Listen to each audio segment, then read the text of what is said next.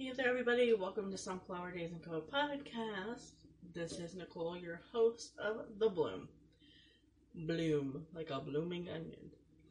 Okay, so I was going to do a YouTube video, and I started talking and I couldn't focus. So I wanted to hop on here and see if maybe I could focus a little bit better on what's going on in my head right now. So recently, one of my friends had a loss in their family, and that's something I want to touch on today because they're not the only one I know who has lost someone in their family.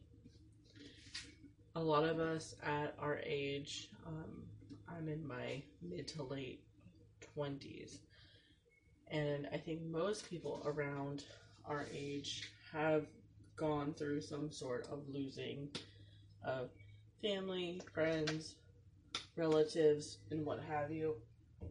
And I want them to know that they're not alone. We all are going to go through a grieving process that is going to be totally different from somebody else because we never know exactly what is going on in somebody's head. And this podcast won't be up for a few weeks, but I just wanted to hop on and just say a few things about this. I normally have a list of notes of what I want to talk about. This time I'm kind of winging it because it's just something that I don't want to overanalyze. I just want to say to those people that they're not alone, to reach out when you feel like it. Don't feel this pressure to be completely okay all the time. It's okay to have your breakdowns. This is being recorded on the anniversary of me losing my best friend. She took her own life 3 years ago, and no one saw it coming. I never imagined it happening. I never thought I could feel so sick in my life from losing a friend like that.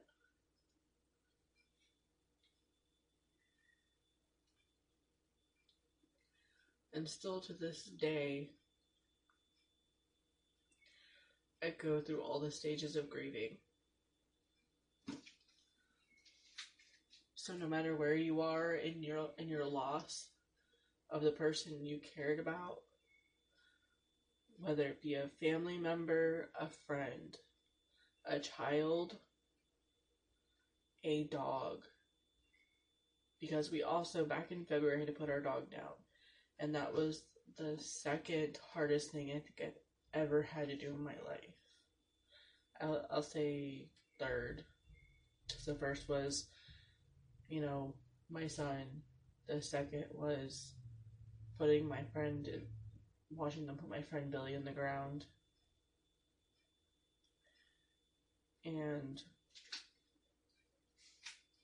putting our dog down. And that all happening.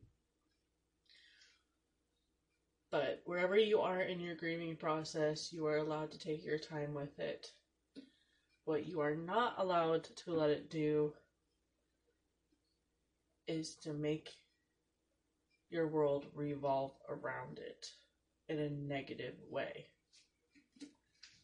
Now, finding a positive way to deal with the grief, like working for a foundation for suicide awareness, or speaking about it, finding a platform to speak about it, advocating for canine health, those types of things I think are very important. if you feel like you get to a point with your grief and your loss where you have nowhere else to turn, nothing positive in your life, nothing that you can go from pessimistic to optimistic or from seeing darkness to seeing light, if you feel like you can't get to the point of seeing light in your situation, talking to a therapist or a counselor is highly recommended for anyone having mental health issues whatsoever. And I will tell you, from my experiences losing my best friend to suicide, it took me 4 to 5 months,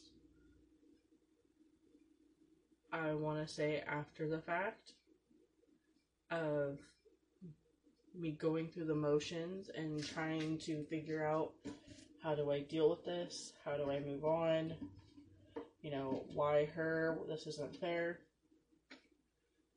You know, why did this person do it to me? You know, all the things your head puts you through, because you can't really control that 100% of the time. You know, I finally went to therapy and talked to a counselor, and I went through my husband's work, through an employee assistance program. And I went to 8 sessions for free over the course of 2 or 3 months. And every time I went to counseling, I would go in like, okay, I'm gonna be okay, things are alright, you know, and I would come back out just so drained from the crying, from the talking. The first like 4 or 5 times I went were like that.